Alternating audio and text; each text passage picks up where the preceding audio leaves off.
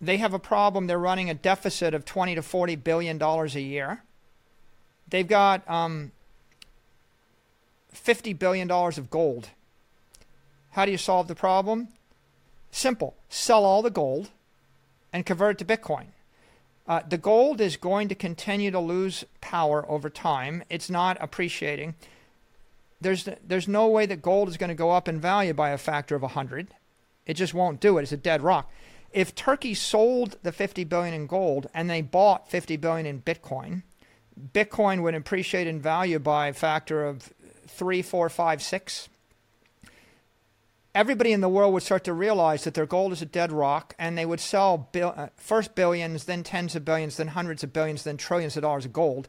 The $12 trillion of energy or capital in gold would probably get demonetized down to about $2 trillion, because that's the utility value of gold as jewelry. Bitcoin would explode from 500 billion to trillions to 10 trillion to 20 trillion. Turkey would be sitting on top of first $250 billion of Bitcoin, but that's going to appreciate at anywhere from 10 to 20% a year. So Turkey would end up generating $50 billion of asset gains a year, which would offset their $20 to $40 billion deficit they're running. Their currency would be backed by Bitcoin, right? If gold was enough to back the currency, the lira wouldn't be crashing right now. Gold is an idea for the 19th century, and it was the best idea for sound money in the 19th century. But in the 21st century, the problem with gold is people keep making more of it. It's just the king commodity, but commodities don't make good money, because ultimately the problem with it is you can keep making more of it, and the bankers keep rehypothecating it, and they print too much paper gold. Hello and welcome to the Flying Frisbee podcast with me, Dominic Frisby. It's my pleasure today to welcome to the show Michael Saylor. Michael is an American entrepreneur. He's the founder and chairman of the NASDAQ-listed tech company MicroStrategy, and I'm sure you're familiar with him because he has been one of the most articulate spokespeople about Bitcoin over the last 2 or 3 years. So, Michael, thanks very much for joining me on the show. I should say thank you very much for dinner, because we met at your house. I had dinner there during the Bitcoin conference. I ate a lovely steak, so thank you very much for that. And why don't we start with, where do you see Bitcoin at the moment? What is the state of Bitcoin? Well, I think Bitcoin is poised for the next great bull run right now. We've moved through a difficult year of rationalization, and if you roll the clock back about 12 months, the entire crypto industry was fairly confusing, fairly chaotic, but there was Terra, there was Luna. If I go through all of the meltdowns, Terra, Luna, Three Arrows, Genesis, Voyager, Celsius, BlockFi, Alameda, FTX, right? Each of those cascading, taking us into 2023, where now we have just a barrage of regulator lawsuits against DeFi exchanges, against crypto tokens, against crypto exchanges, against crypto staking protocols. And if I were to look at the big picture, I would say the big picture for Bitcoin is it's trading somewhere near the 4-year simple moving average. So normally in bull runs, it moves above that simple moving average, and then bear markets drive it kind of down to the moving average. But if you think about the 4-year simple moving average, it means that for the past 1,400 days, people have been paying this much or more for Bitcoin. So I think of Bitcoin as like a bank in cyberspace. And when people buy Bitcoin, they're putting their money in a bank. So if you ask the question, how much did everybody deposit in the bank? Looking at that 4-year simple moving average kind of gives you an idea that for the most part, that's the amount of money that was put in the bank. If I was trying to come up with like a book value for Bitcoin, I would look at the 4-year moving average for Bitcoin. If tomorrow Bitcoin was trading, it just jumped up to $100,000, a coin on low volume and it was 4 times the simple moving average, you would say, well, that's a bit rich. But if tomorrow it spiked down to $5,000 and you're saying, well, it's like 20% the simple moving average, you would say, well, it seems like that's being artificially suppressed. Everyone that actually bought into Bitcoin paid a lot more than that, and so they're probably not going to sell for that. So I see Bitcoin as having a pretty strong fundamental base here. If I look at all the things holding it back, 25,000 coins or crypto token confusion, that holds it back. If you're not sure about the difference between BTC and FTT and Terra Luna, that holds it back. You know, when UST and FTT and Luna and the like, when they all melt down, then there's a lot less confusion. Not knowing the difference between the Bitcoin network and the FTT network, if they're both equal, like if FTT is just a much quicker, cheaper, less energy intensive version of Bitcoin, I mean, they're both blockchain things, that holds it back. At the end of the day, of course, FTT was like backed by a couple of people and you pinprick it and it collapses to zero.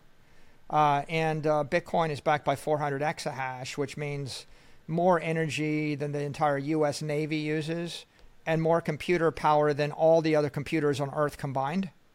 Right? If you understood it like that, you would say, well, Bitcoin is the most powerful, secure computer network, and the other tokens were just kind of spun up tokens.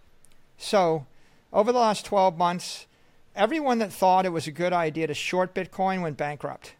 Everybody in the business of taking your Bitcoin and then loaning it to someone else who's going to invest in a DeFi crypto token protocol went bankrupt. Everyone that was not committed to holding Bitcoin for the long term, but willing to loan their Bitcoin to another crypto bank to rehypothecate it, went bankrupt. And so what you've got is, and everyone that thought that FTT token or Luna token was just as good as Bitcoin, they're either bankrupt or they're bankrupt and on the run or bankrupt and about to be in jail. And so what's happening here, right? The free market is shaking out all the crypto pretenders. All the next Bitcoins are getting shaken out. And FTT is obviously not the next Bitcoin. Solana and Cardano are obviously not the next Bitcoin. They're unregistered securities according to the SEC, which means they're not commodities at all. And if you're not a commodity, you can't be a global money or a global property because you're going to be regulated. There's an attack surface. Like if you were a registered security, you're not going to be a global property. Like Apple and Microsoft and Facebook and Alibaba are not going to be global properties because they're registered, regulated securities. But certainly an unregistered security is definitely not going to be a global property. It's not even as good as Apple, and Apple is 100 times weaker as a property idea than Bitcoin is because it's security, not a commodity. So we've had 12 months of regulatory clarity. We've had 12 months of shakeout of unwise leverage and foolish leverage in the system. We've had 12 months of people that are lukewarm supporters having their Bitcoin taken away from them. It's unfortunate. It's tragic in many ways. But if you trust your Bitcoin to an altcoiner like Sam Bankman-Fried, well, he crashed his altcoins and he also took your Bitcoin and he panic sold your Bitcoin. So who's left holding Bitcoin right now? Right? It's the true believers. What's the price of Bitcoin? It's trading near the 4-year simple moving average. It's not trading up at 60,000 where it was like at 3 or 4 times the 4-year moving average. It's got a strong base in it. The regulators are cleaning up the space. The message in the United States and Western Europe clearly is the future of crypto is Bitcoin. Bitcoin is the one thing every crypto exchange can buy, can sell, can hold. The accounting treatment for digital assets like Bitcoin is being clarified. And if we move from indefinite intangible accounting to fair value accounting, it opens the door for Microsoft and Google and Amazon and Facebook to buy billions and billions of dollars of Bitcoin and carry it as a treasury asset. So I like all the fundamentals. I don't like how we got here. It's been painful. But, there's no simple way to introduce, a new idea into the world. And there wasn't going to be a simple way to educate the entire marketplace on the benefits of Bitcoin. So all things considered, I think we've made a lot of progress in 12 months. Do you think, I think that fair value accounting that you mentioned there is very significant in its implications. How likely is it, my finger's just not on the pulse of accounting, so I don't know, how likely is it that it is going to become a thing as you described? Well, right now the consensus in the community is that, including the accounting community and the FASB committee working on this, is that it's going to happen. So we believe it will happen. The procedure's been public, and you can track it. They move through about 3 stages of the procedure, and at every stage, it's been the idea of moving from the current indefinite intangible accounting to fair value accounting has been reaffirmed. There doesn't seem to be any substantial dissent anywhere within the FASB or outside in the industry. So or from regulators. Is FASB the American Accounting Association or something? FASB is the global accounting body that controls GAAP accounting or provides GAAP accounting guidance. So they're the regulator, or they're the accounting organization that will provide the guidance that all publicly traded companies and all GAAP-based companies will follow. Okay. And so they're running the process, and all of their process is public. You can follow it. And the guidance right now that we hear from accountants is that sometime toward the end of this year, they'll give definitive guidance, which means that in 2024, I would suppose, companies that are holding Bitcoin or buying Bitcoin or considering it will have a much stronger accounting treatment, a much more beneficial accounting treatment for carrying it on their balance sheet. I have to say, during the last bull market, one of the things that got me most excited about the potential of Bitcoin was, and it was a narrative that you know, very much espoused, was this thing of corporate entities holding treasury in Bitcoin. And obviously MicroStrategy does it, a few others do it, but it hasn't become a mainstream thing.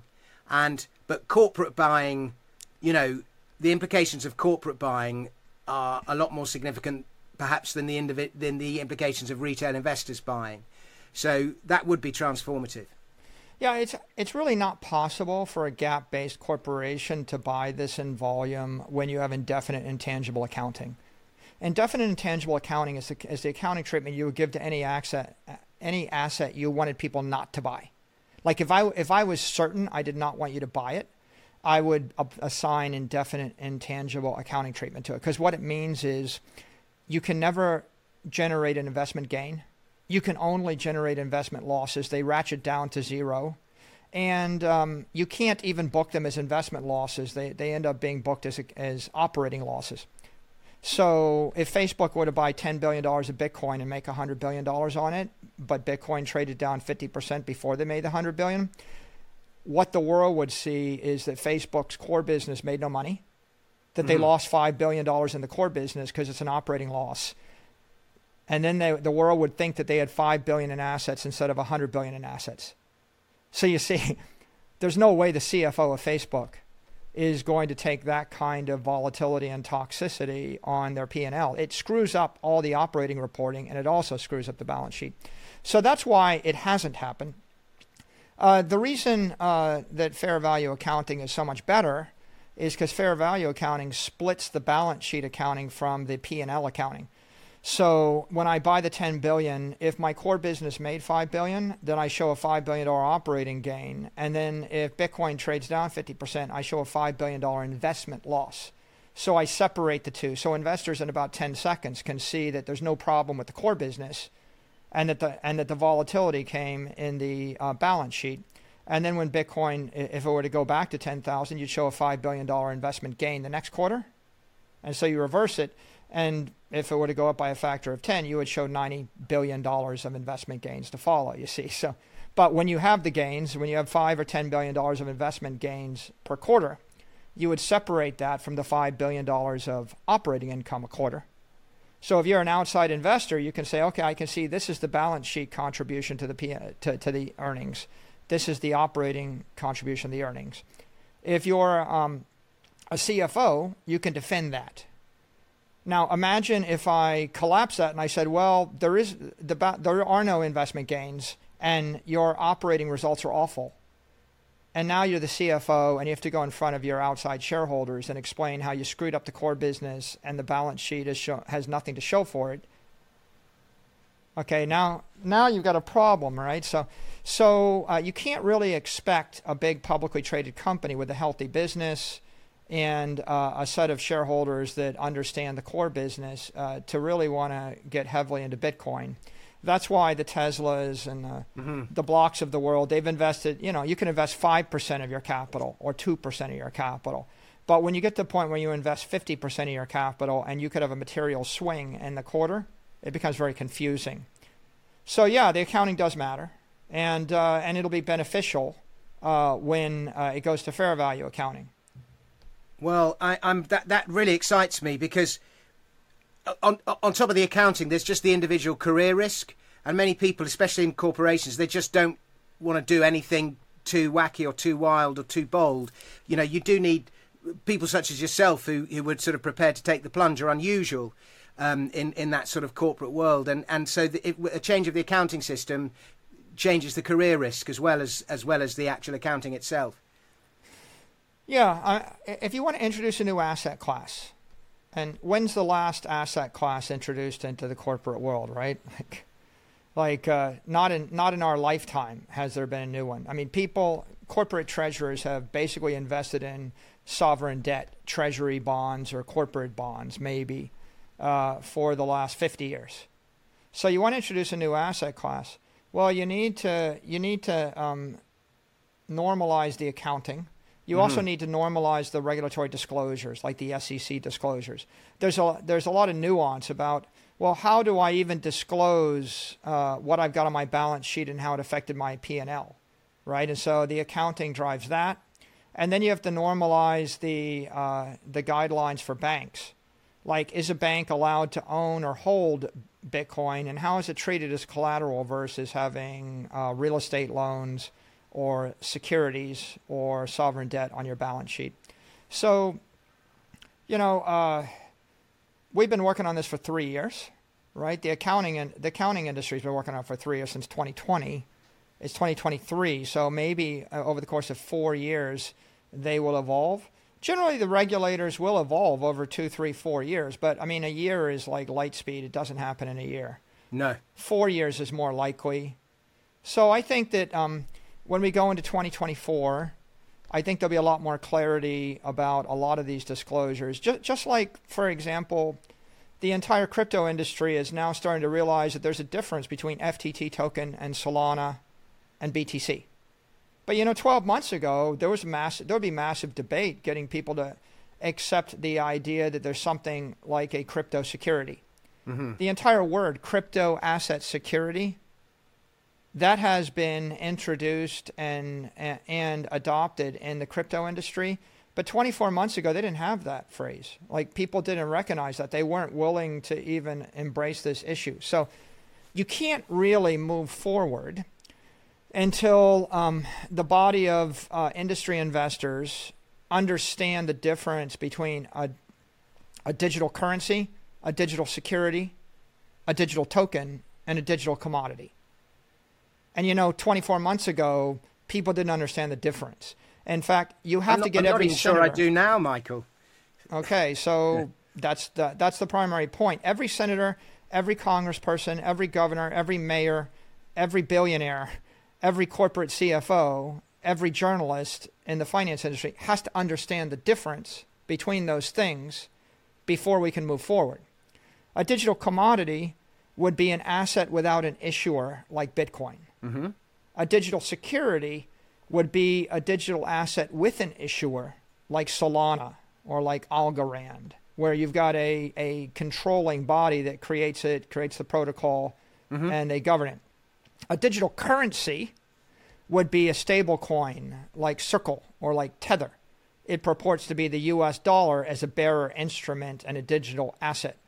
A digital token might very well be like an NFT, like a piece of art, right? It might be a non-fungible token. It might be one of one, or it might be Tom Brady coin, right? The 10,000 superfan coins that Tom Brady issues, and they all get to come to his house for a barbecue every month, right?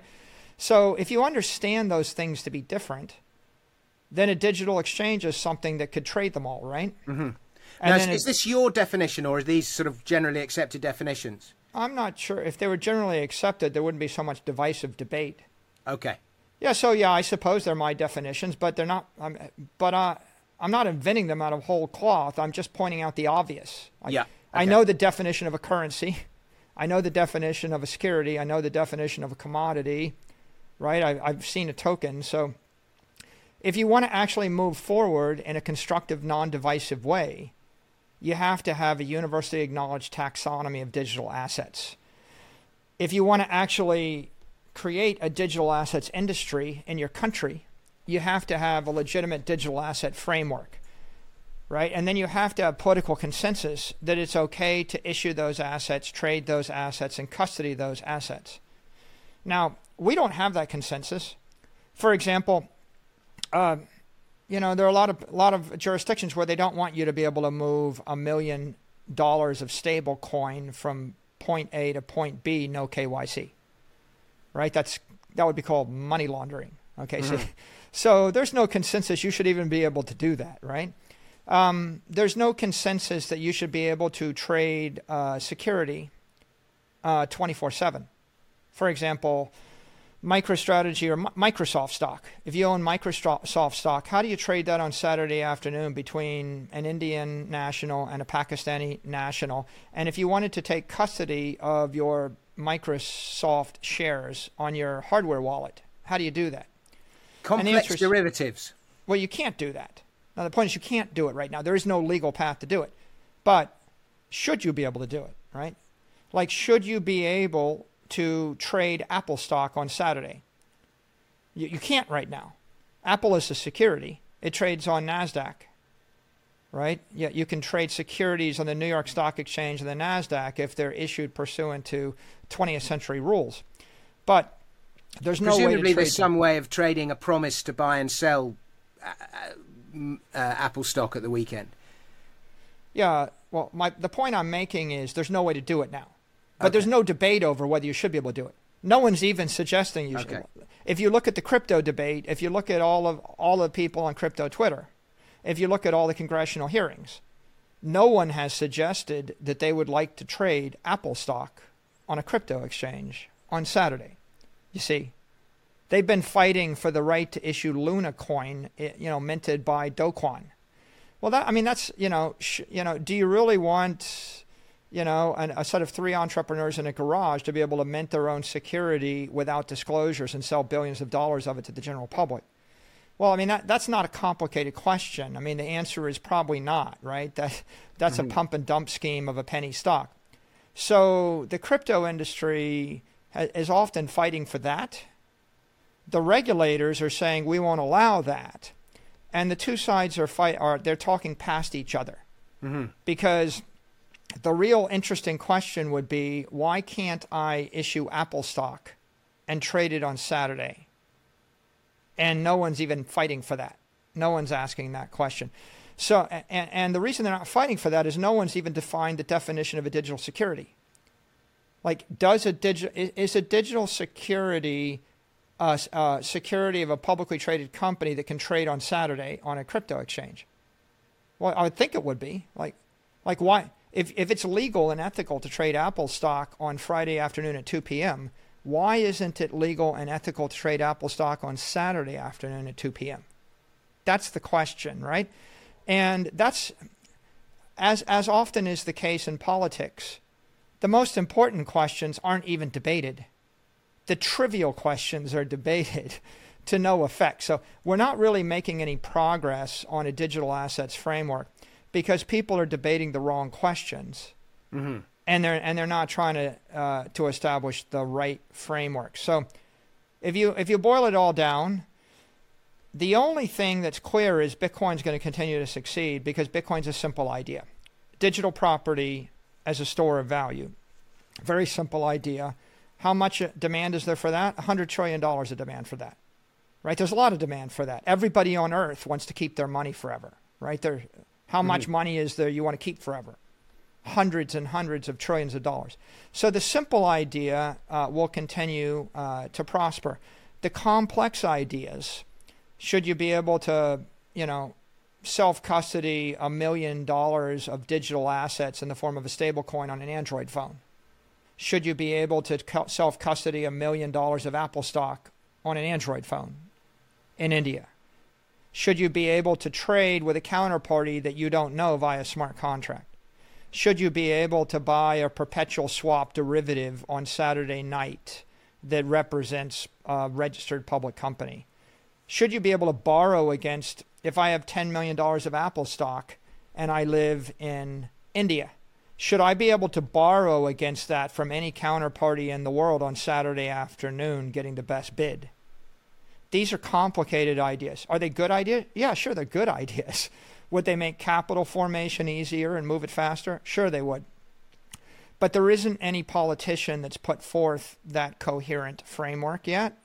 There is no regulator putting forth that framework. And in the crypto industry, they're really in a defensive mode. They're fighting to defend their currency, their tokens, and their exchanges.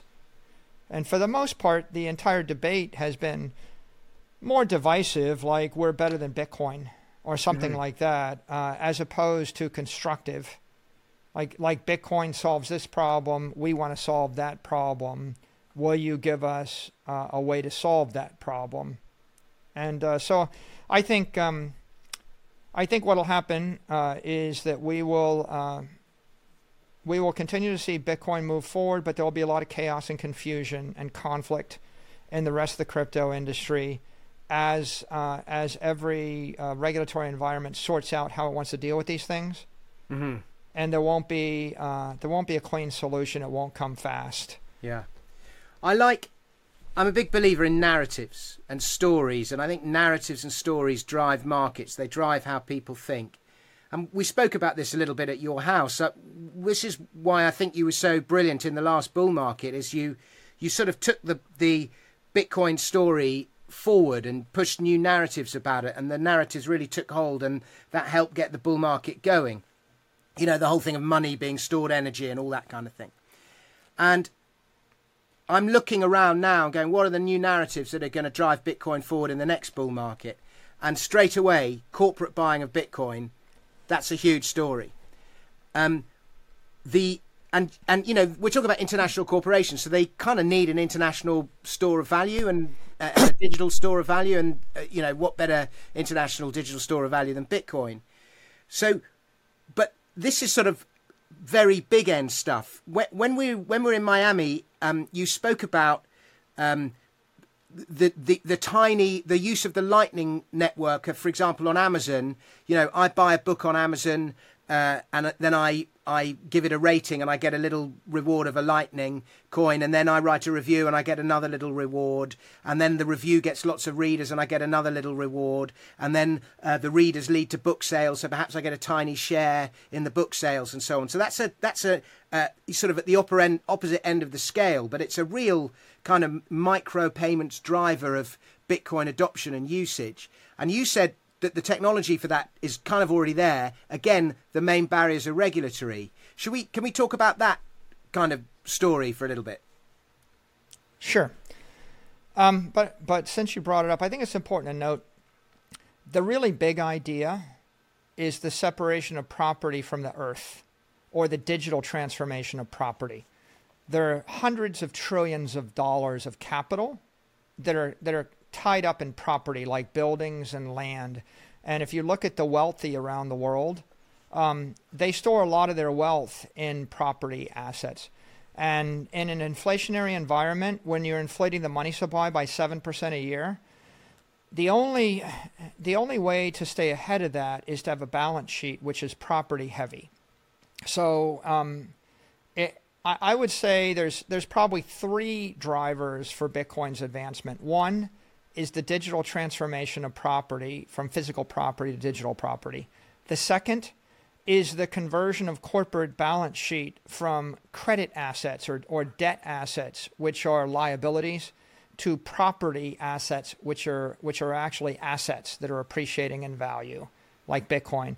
And the third driver is the digital transformation of money the ability to move money at the speed of light between a corporation and their customers or their partners, and that's the Lightning story. Mm-hmm. But let me just touch on each of them because I think they're equally important. They're very important ideas. One, if I have $1 billion building in London, and if the pound gets inflated by 7% in supply, then the currency I have loses 7% of its value between January 1st and the end of the year, the end of December. Sure. I'm going to interrupt you 1 second, Michael. Yeah. We have a thing called Trueflation that tells you what real inflation actually is. I think you probably have it in the States. And in the UK, we're now at 12%.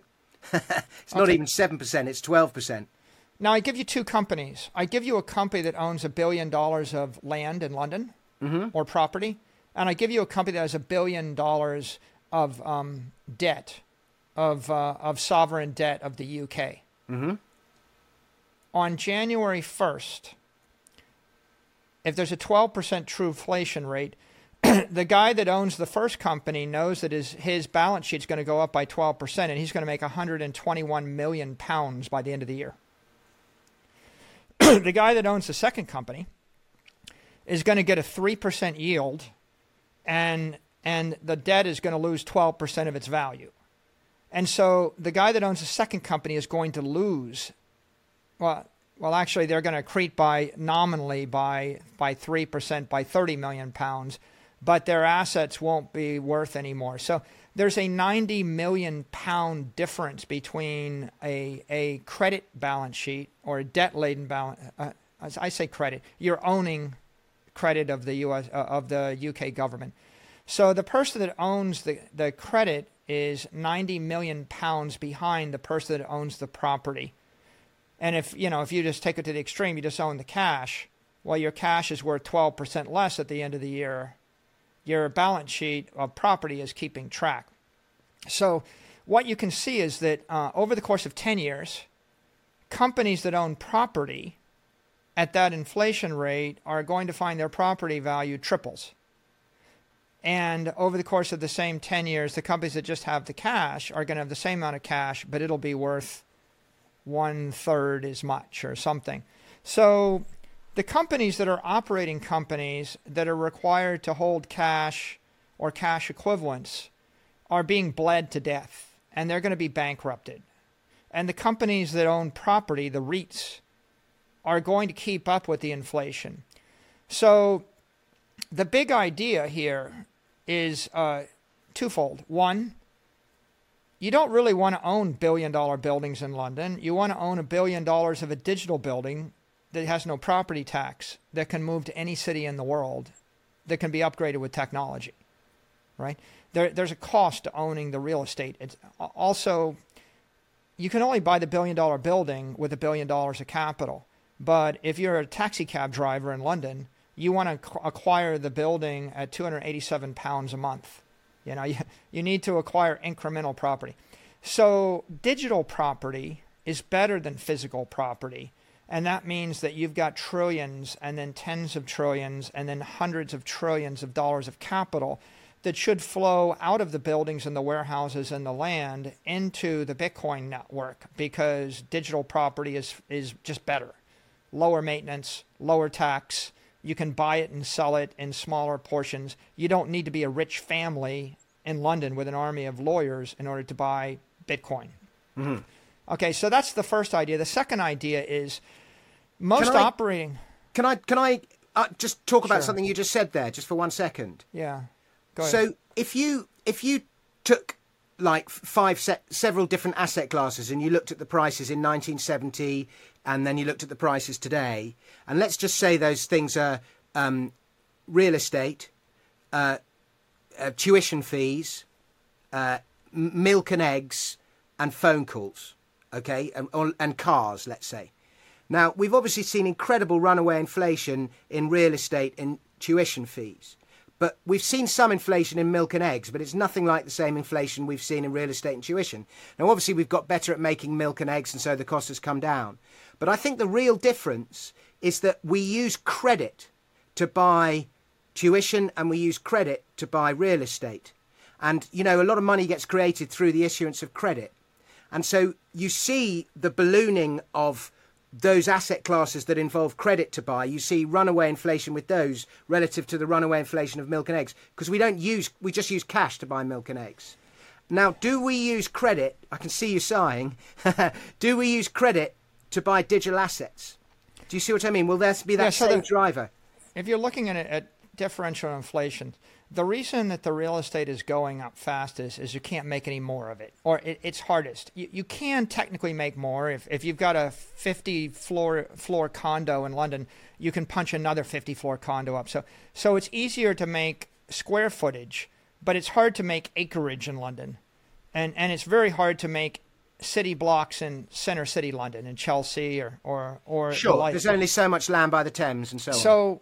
So conservative assets that the government can't make, the government can't make more land, and a company cannot make more land, and so that's going to go up the fastest rate. The reason that that education is going up fast is because the government puts a monopoly on it. There's a restraint of trade, and it's regulated. And the fact of the matter is, Harvard could issue 100,000 diplomas a year. They choose not to. Right? There's not an interest. You could give education for free to everybody on Earth if you wanted to, with 1/20th of the Department of Education budget.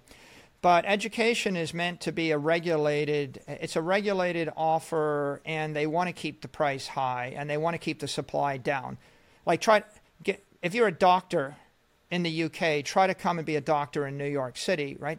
You're not licensed the same way. So they don't really want to create lots and lots of those diplomas, especially not at Oxford and Cambridge. And the government supports that through accreditation. Yeah. If you wanted to create a university to give education away to 1 billion people for free, it would take you 100 years and thousands of lawyers to get the accreditations in each of the 100 countries to be able to issue the diploma. Thing. Yeah. So education is regulated, and wherever the government gets involved, they drive up the price. It isn't expensive because it's hard to produce. It's expensive because they make it specialized. Now, the reason that milk and eggs don't go up at the same rate is they're commodities, which means the government doesn't control who can create them. And so the free market finds an intelligent way to create more of them. When the government does get involved and it puts in price controls and import controls and makes it illegal to import eggs will go up in price. And then, and you see that with all commodities, drywall, lumber. Human beings, if you ask the question, how hard is it to manufacture steel today versus how hard was it to manufacture steel 2,000 years ago? And then you go look at a modern steel factory, and then you ask yourself the question, how likely is it that you yourself can figure out how to manufacture steel in your backyard?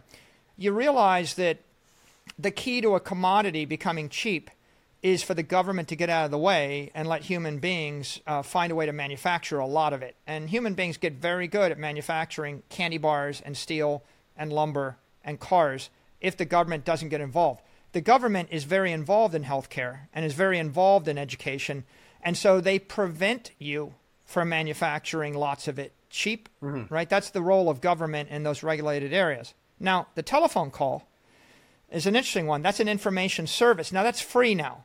Yeah. You can telephone call with WhatsApp or Skype or voice over IP, and it's gone to zero. And the things that go to zero are information rich, energy poor. They're commodities that have a low energy content and a low material content that are not regulated, and they over time will go to zero.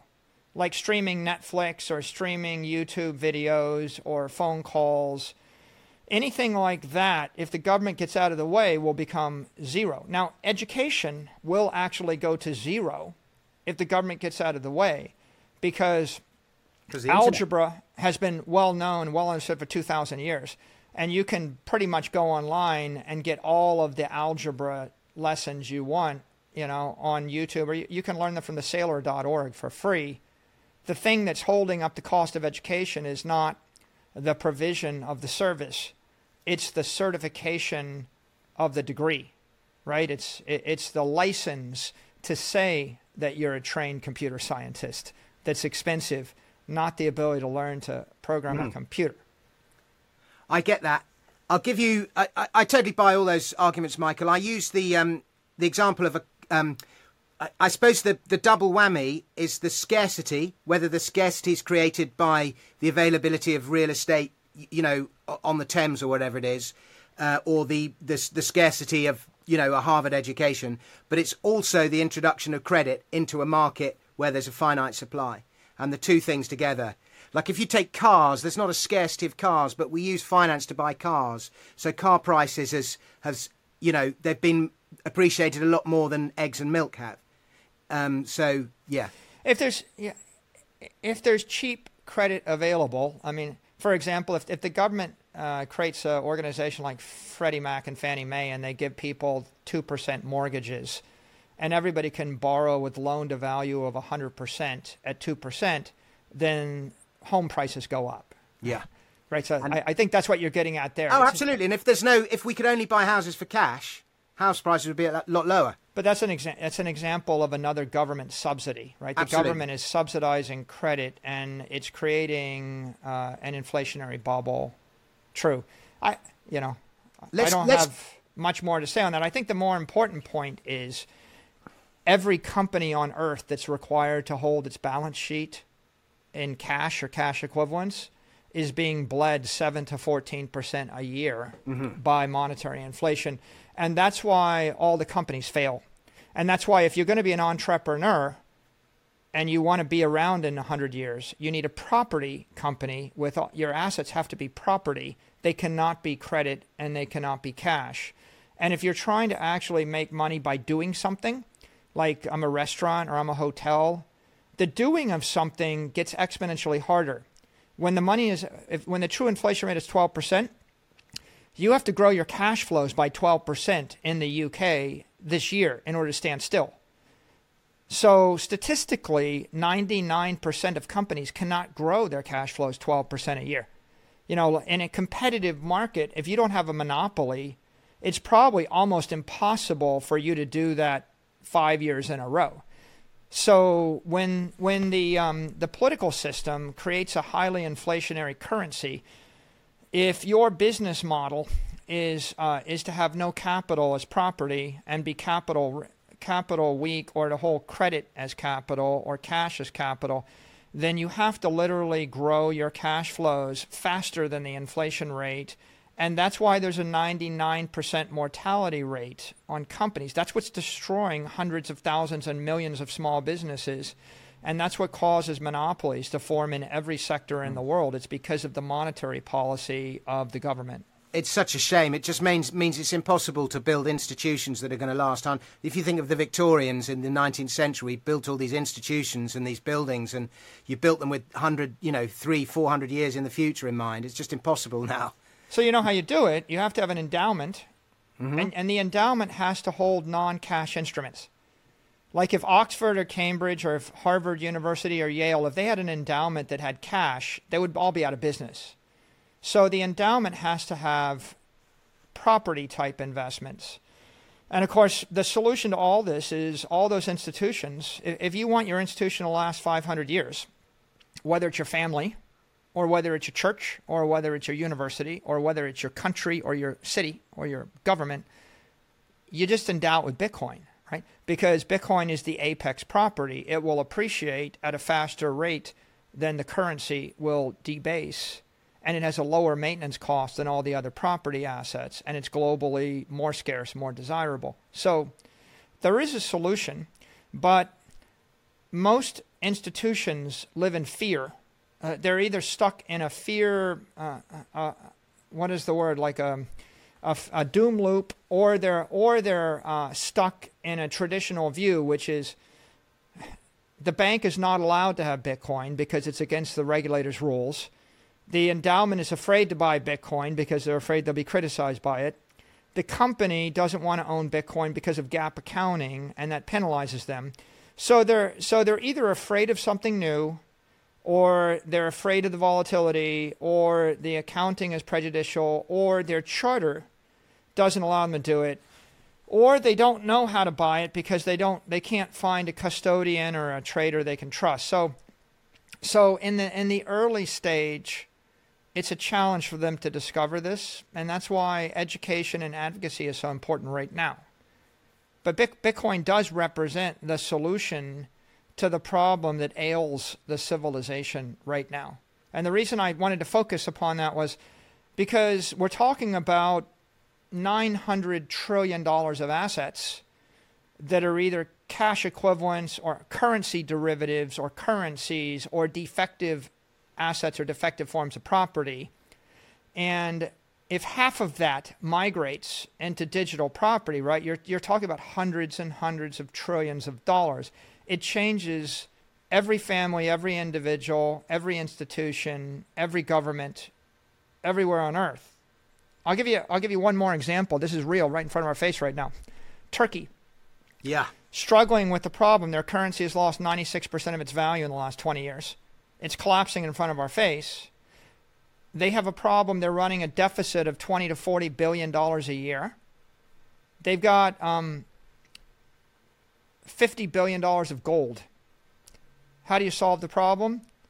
Simple. Sell all the gold and convert it to Bitcoin. The gold is going to continue to lose power over time. It's not appreciating. There's no way that gold is going to go up in value by a factor of 100. It just won't do it. It's a dead rock.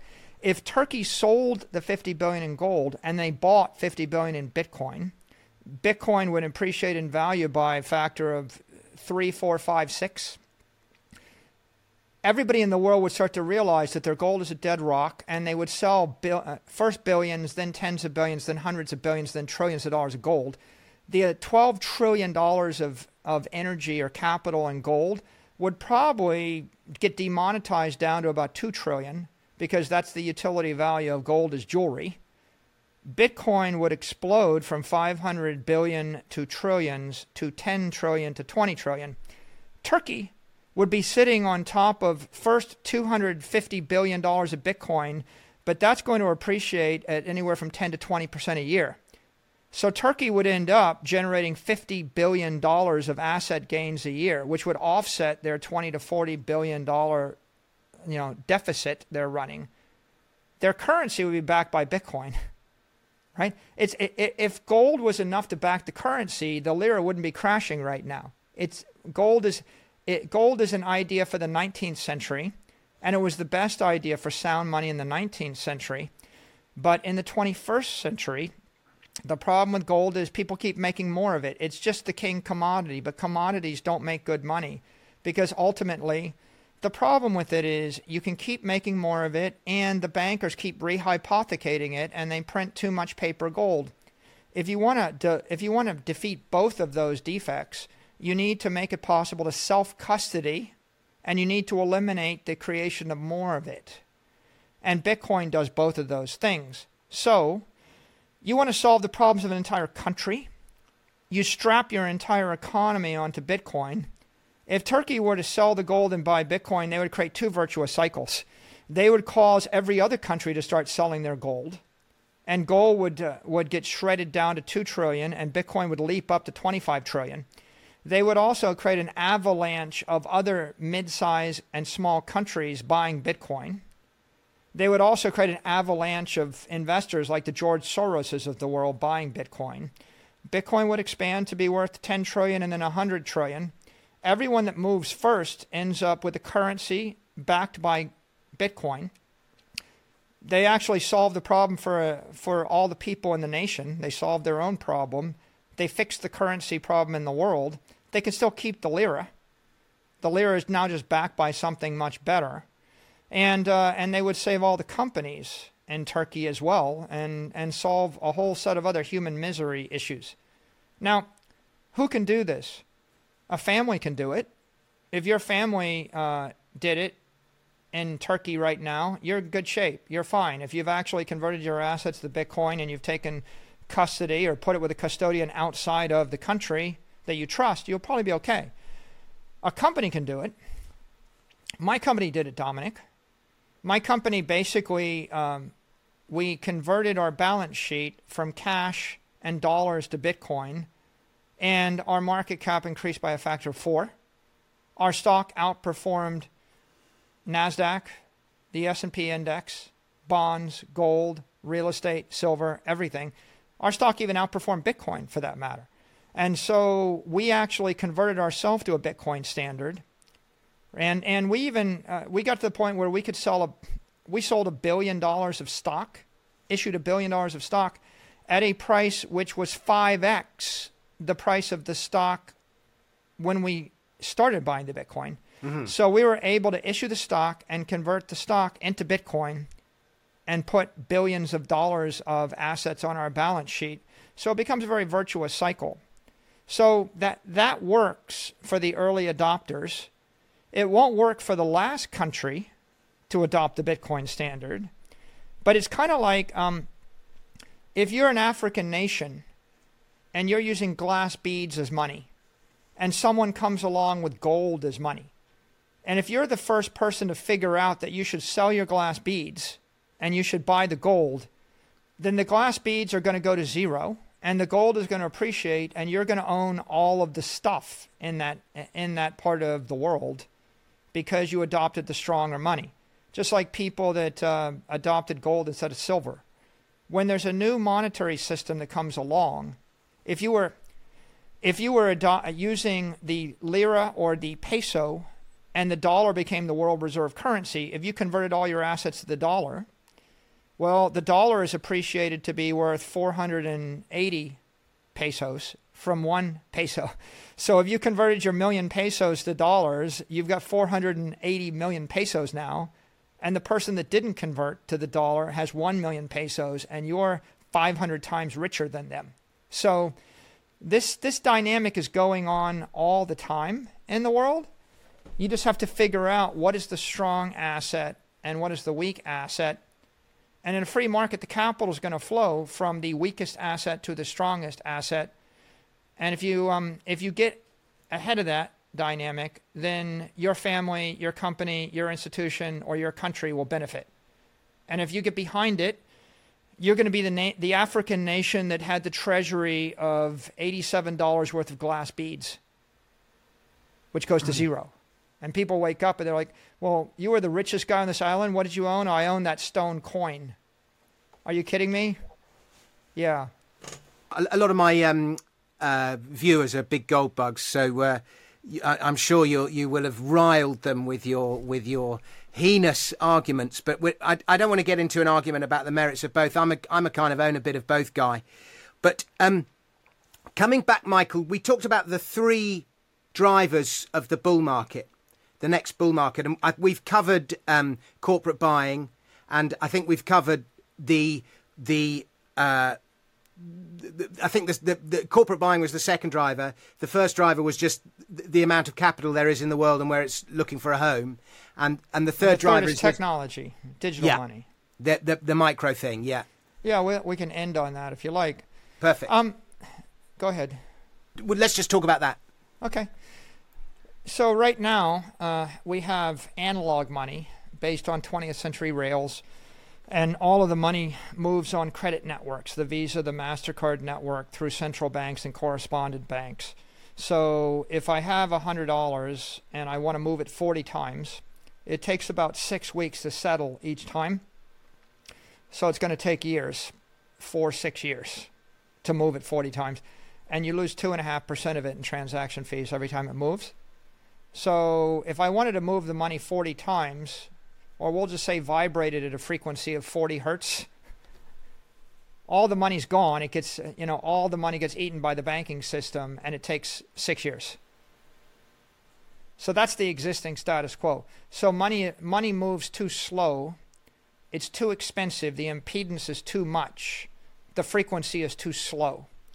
So you can't do things like give incentives to the people that do business with you online. If I'm Amazon and I want you to buy my book, read the book, write a book review, and then give you a reward when people like the book review or buy the book after reading your book review, I can't do that with a credit network, with a credit card, because there's a minimum fee, $2, $5. It takes 30 days to settle. There's going to be fraud. It's going to be a massive transaction fee. I've got to dox myself to get the money. It's just too much impedance. So the real breakthrough of digital money is I can actually put millions of dollars of Bitcoin on a network, and then I can move it to you with Lightning, and I could move you a nickel worth of Bitcoin on the Lightning network for 1/30th of a penny in 1 second. And so I can move money, instead of charging you 250 basis points, I can charge you something like 1/100th of a basis point. So it's going to be 1,000 times cheaper, 10,000 times cheaper in transaction fees, maybe 1,000,000 times cheaper. And instead of taking 60 days to settle the transaction, I can do it in about 1 second. Maybe we'll get to the point where it's 600 milliseconds in that range. But we're talking milliseconds instead of taking days. And if I do that, that means that there's no reason why I can't spend that up and do a billion transactions an hour with 1 billion people. And so the real interesting appeal of the idea of a digital monetary network is 100 million companies can do business with each other, doing billions of transactions an hour for the benefit of 8 billion people, settling in a second on a smartphone. And that opens up all sorts of high-frequency applications. Instead of spending $100 million in digital marketing and giving it to Google or Facebook in order to buy advertising, I could actually just stream the $100 million directly to my prospects or to my customers or to my partners in real time. Maybe I want the attention of neurosurgeons in London. Well, I could actually set up a system where I pay neurosurgeons in London $10 an hour for their attention if they go through a process to identify themselves. I set up the wallets, and I'm very directly giving an incentive to the neurosurgeon. I'm not paying Google to buy the neurosurgeon search term on Google and then hoping that the person that does that is my target customer. So that you can rethink products, rethink services, rethink marketing campaigns, rethink the entire idea of frequent flyer miles. How about universal frequent flyer miles in the form of Satoshis? I want you to listen to my 60-minute product overview and then apply for the credit card. It's going to take you 30 minutes to apply and 60 minutes to listen, and I'm going to incentivize you directly by paying you to do that if you jump through my gates. That's something that's not really practical today with credit cards, but you can do it with a split second with digital money.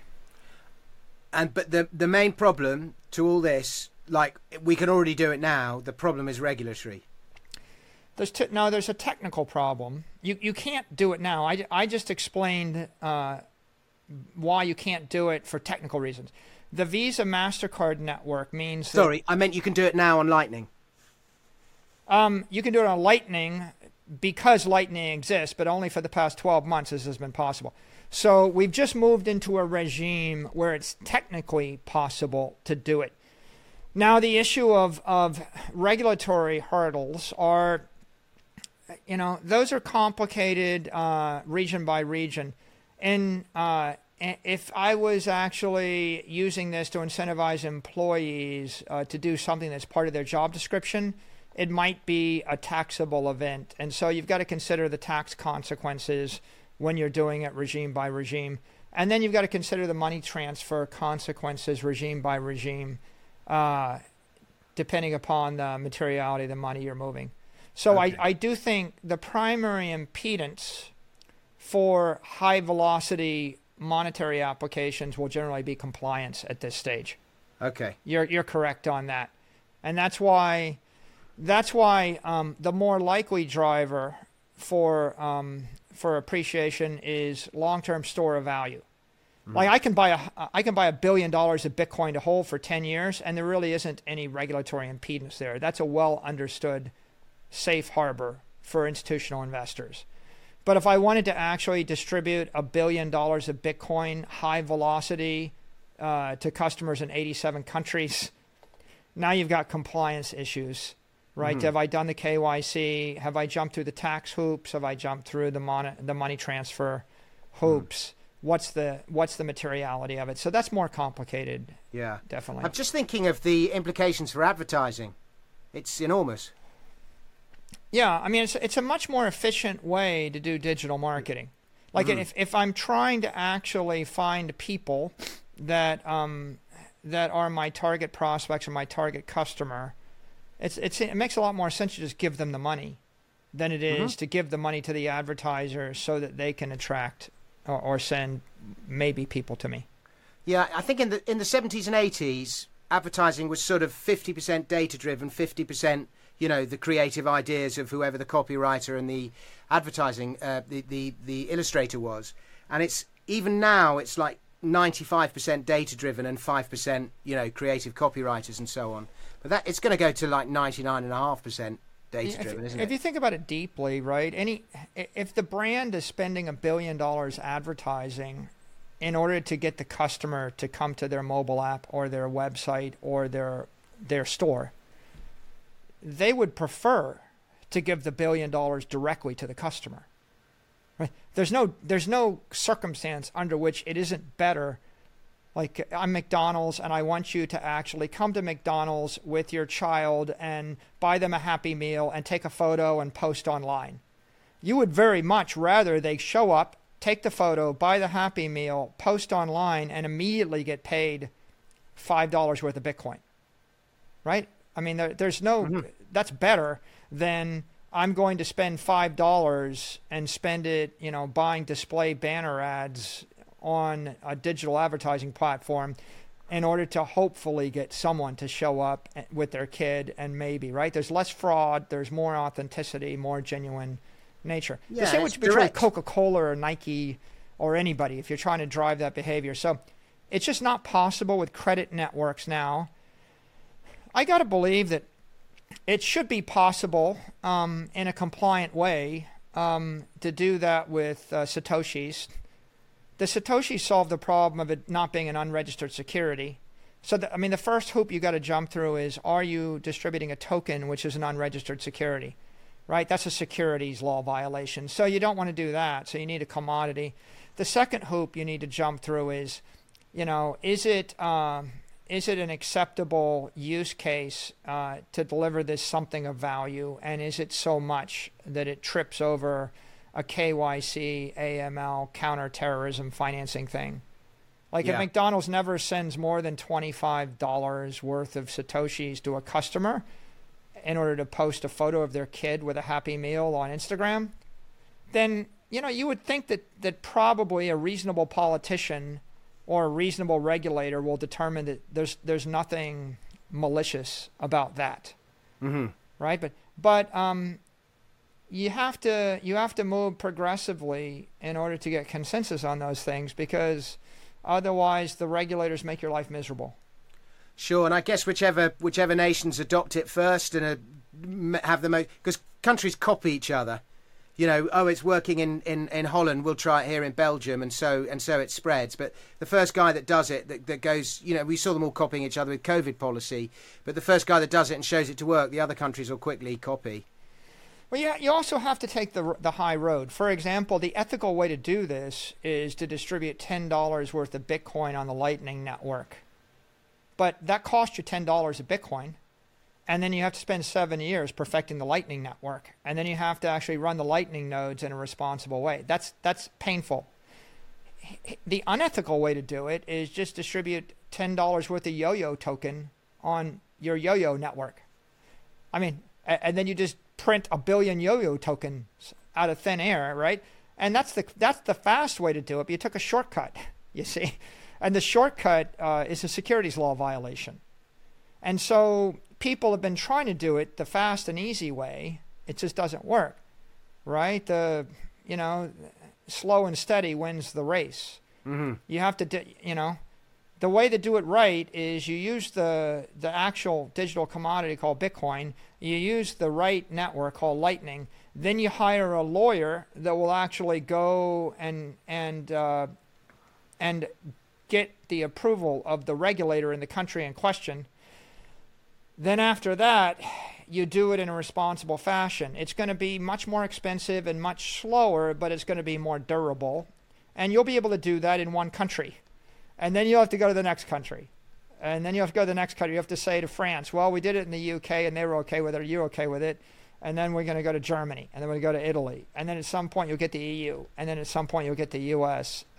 And then you still have to like go and hire a Japanese-speaking lawyer to go to Japan and speak in Tokyo to the regulators there to explain how this is okay in France and the UK and it should be okay in Tokyo.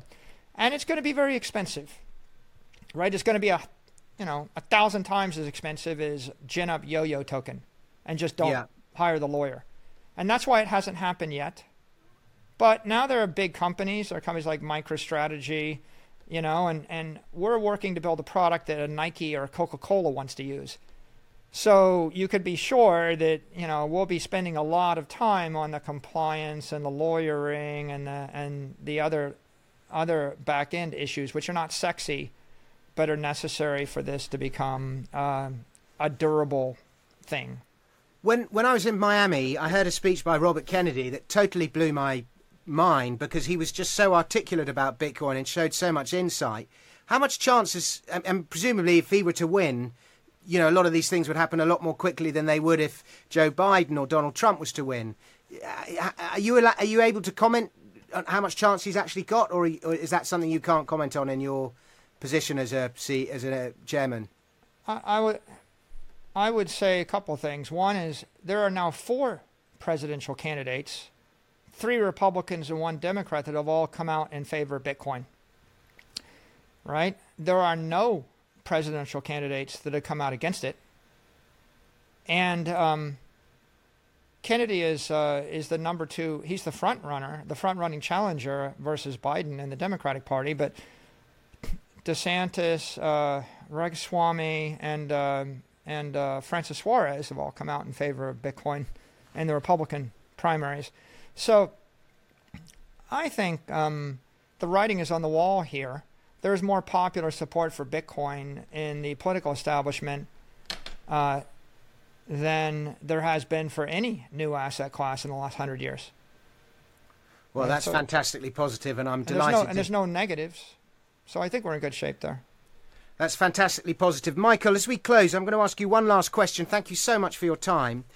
In becoming, and it's a personal question, but in becoming such a champion of Bitcoin, you've kind of become a bit of a rock star, if you like. You've become, very well known, one of the most articulate spokespeople about Bitcoin. And I saw how excited people were to meet you in Miami and shake your hands and get a selfie with you and all that kind of thing. And that must be flattering and enjoyable. But at the same time, have you taken a lot of flack? Have people been horrible? Have people given you stick? Do you care? Well, I think Bitcoin is an example of something that it's a new idea and it needs public advocates if it's going to reach its full potential. So I wouldn't recommend anyone become a rock star unless you have to be a rock star in order to pursue your passion. There are a lot of negatives to being well known. So I appreciate the attention. The attention just allows me to be able to advocate for Bitcoin, and it's pretty important to get the attention of the 8 billion people because it's the solution, and 99% of them don't know about the solution. They don't understand it. And so we've got a lifetime of education ahead of us, and we can't do it door to door. And Bitcoin won't speak for itself, right? Someone needs to speak for it. And the enemies of Bitcoin are very well financed, and they spend lots of money to attack it. So I think it's appropriate to be an advocate, and I'm comfortable with the role. I guess I don't have any other comments. I don't do it to get famous, if that's the question. I would prefer to just have the Bitcoin and not be famous. And there's plenty of people that don't speak publicly on the subject because being a public advocate of anything invites a lot of controversy.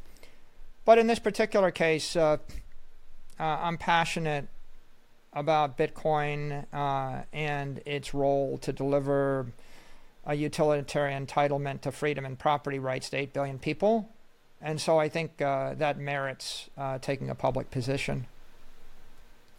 Good stuff. Well, Michael, thank you so much. And if people want to find out more about you and the work that you do, how should they go about doing that? You can follow me on Twitter. My handle is Saylor, Saylor.